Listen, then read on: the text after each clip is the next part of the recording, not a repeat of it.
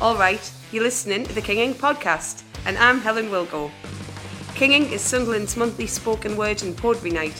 You'll find us at Pop Rex on the second Thursday night of every month. Let's crack on! Grandkids, Gary the Hat.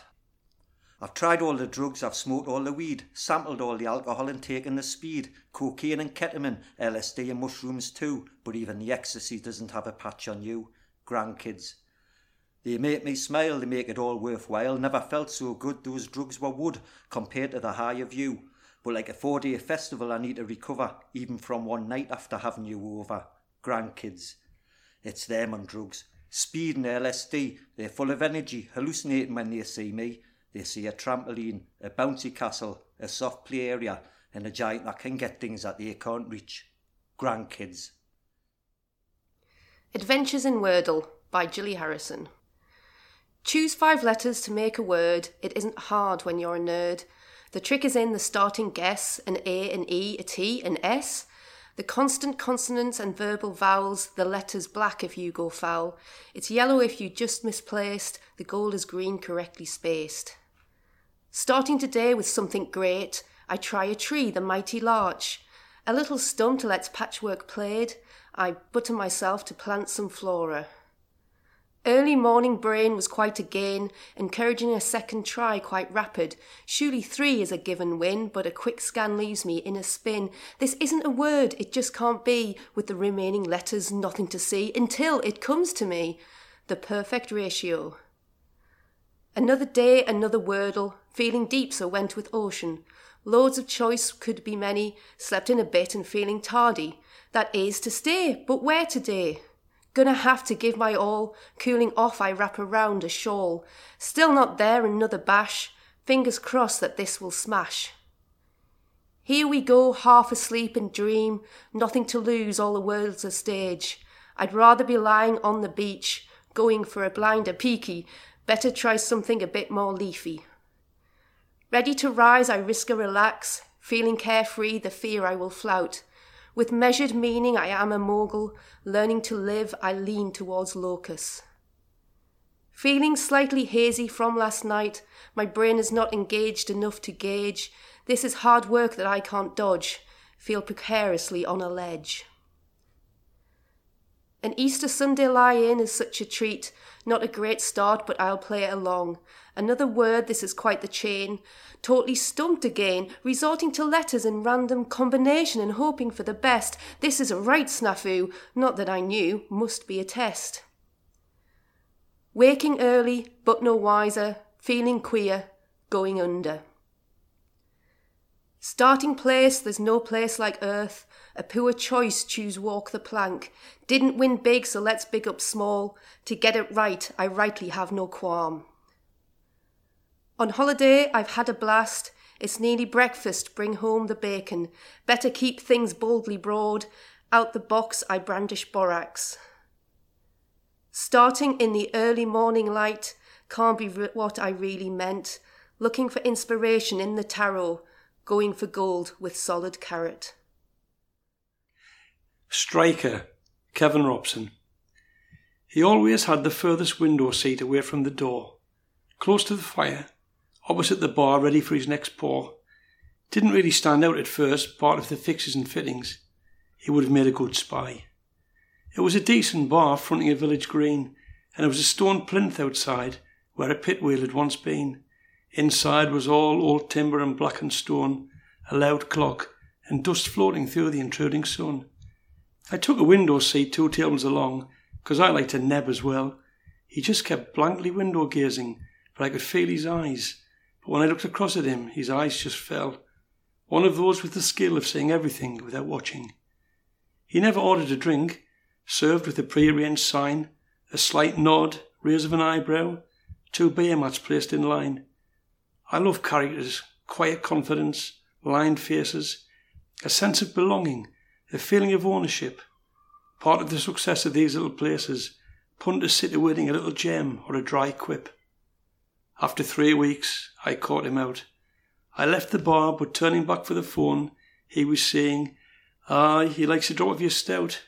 She smiling, while he straight back for another one, And that was it, a miracle cure. He could speak. Ice broken, I grinned. See yous both next week. When I went back, I got a glance and a definitive nod. No formal introduction, but a cheeky, "You're stouts looking grey." Aye, bit like Forrest last week then. What a squad. Shaking his head. If they played outside here, I'd look away. And that's how it began. Our blokey banter and timeless crack. A man of information, never personal though. Nuggets of life poured from his barroom quack. Enough, I'd say, that can't be true. And he just smiled. I know stuff, I always do.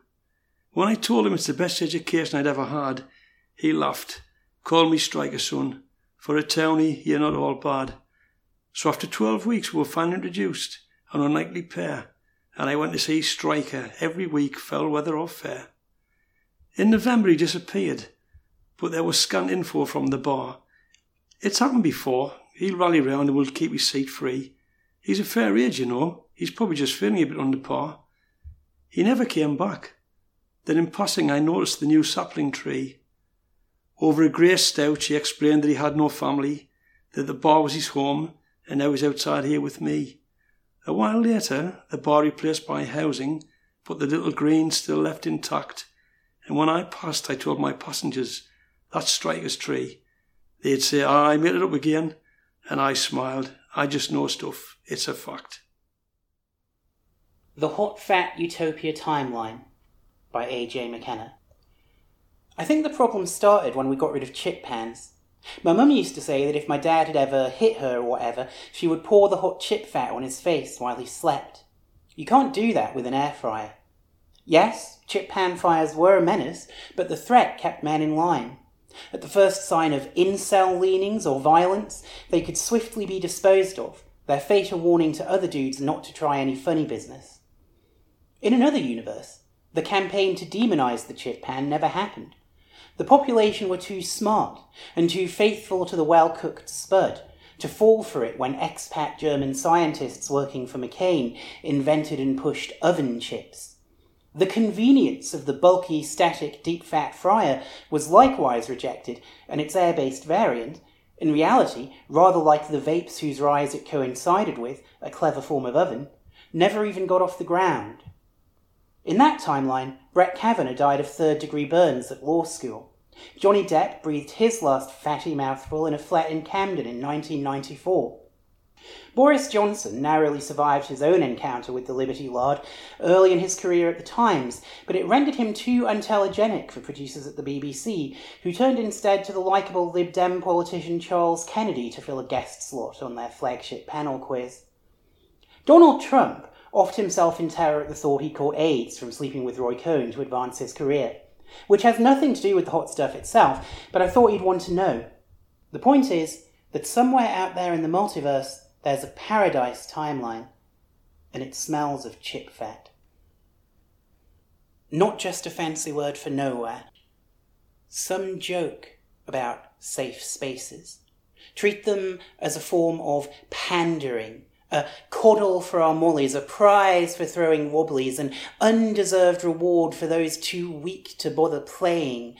But in doing so, we only expose our own privilege.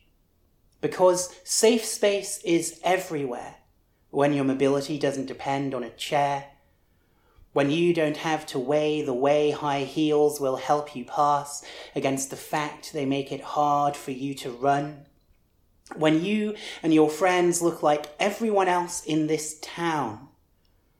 Must be nice.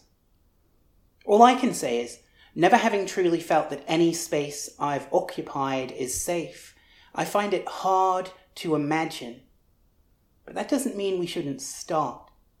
Start working out what safe space looks like beyond the pub board jokes. A world free of the enormities with which we've learned to cope. A world of open, fearless celebration of our endless variation, where the colour of our loved one's face, their gender, race, or where they place on spectra, if atypical, are never cause to not feel safe because we stopped excusing hate. It's the hard-nosed pose that's fake. There is a world that's all safe space. And it's a world that we can make and will, however long it takes. Thanks for listening to the King Ink podcast. If you'd like to see the live show, sign up for open mic, or contribute to a future episode, you'll find us at Pop Rex in Sunderland on the second Thursday of each month from 6 till 9 p.m. In the meantime, you can find us at King Ink Spoken Word on Facebook, at King_Ink_Poets on Twitter, and at King_Ink_Spoken_Word on Insta. King Ink was produced by James Whitman, with contributions from Gary the Hat, Gillie Harrison, Kevin Robson, and AJ McKenna?